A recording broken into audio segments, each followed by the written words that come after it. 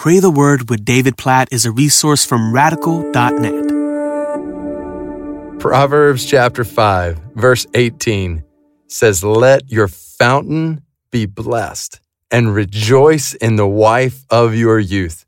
And I won't continue on into verse 19 because this is intended to be a G-rated podcast, and I don't know if there's somebody listening who might have some kids in the car or something right now, so we'll stop there. But the whole picture here in Proverbs chapter 5, it's a warning against adultery, and it's an exhortation. That verse 18, "Let your fountain be blessed. Rejoice in the wife of your youth." This proverb beckons husbands like myself to look at our wives and rejoice in them. Rejoice in the wife God has given to you. Let your fountain be blessed by her. Mutually, this proverb beckons wives to rejoice in the husband of your youth.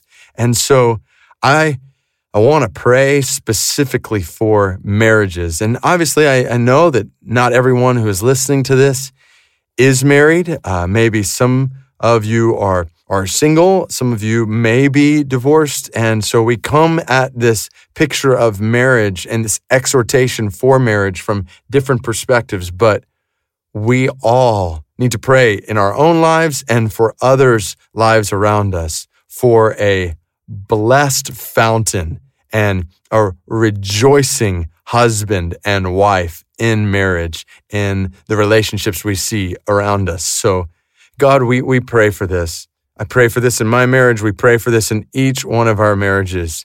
For those of us who are married, Lord, we praise you for your grace, for your mercy, for your bountiful blessing, for the fountain of marriage that you have given to us as a gift. So we pray, as husbands, help us to rejoice in the wife of our youth, to honor the wife of our youth, to enjoy in every way the wife of our youth. So we pray, God, for wives to rejoice in the husbands you have given them, that you would help wives to honor and respect and love their husbands. Lord, we pray for bountiful marriages filled with blessing. We know marriage is not always easy. We know that there's an adversary in the world that is working right now to rip marriages apart. And so we pray, oh God, for bountiful blessing in our marriages and for rejoicing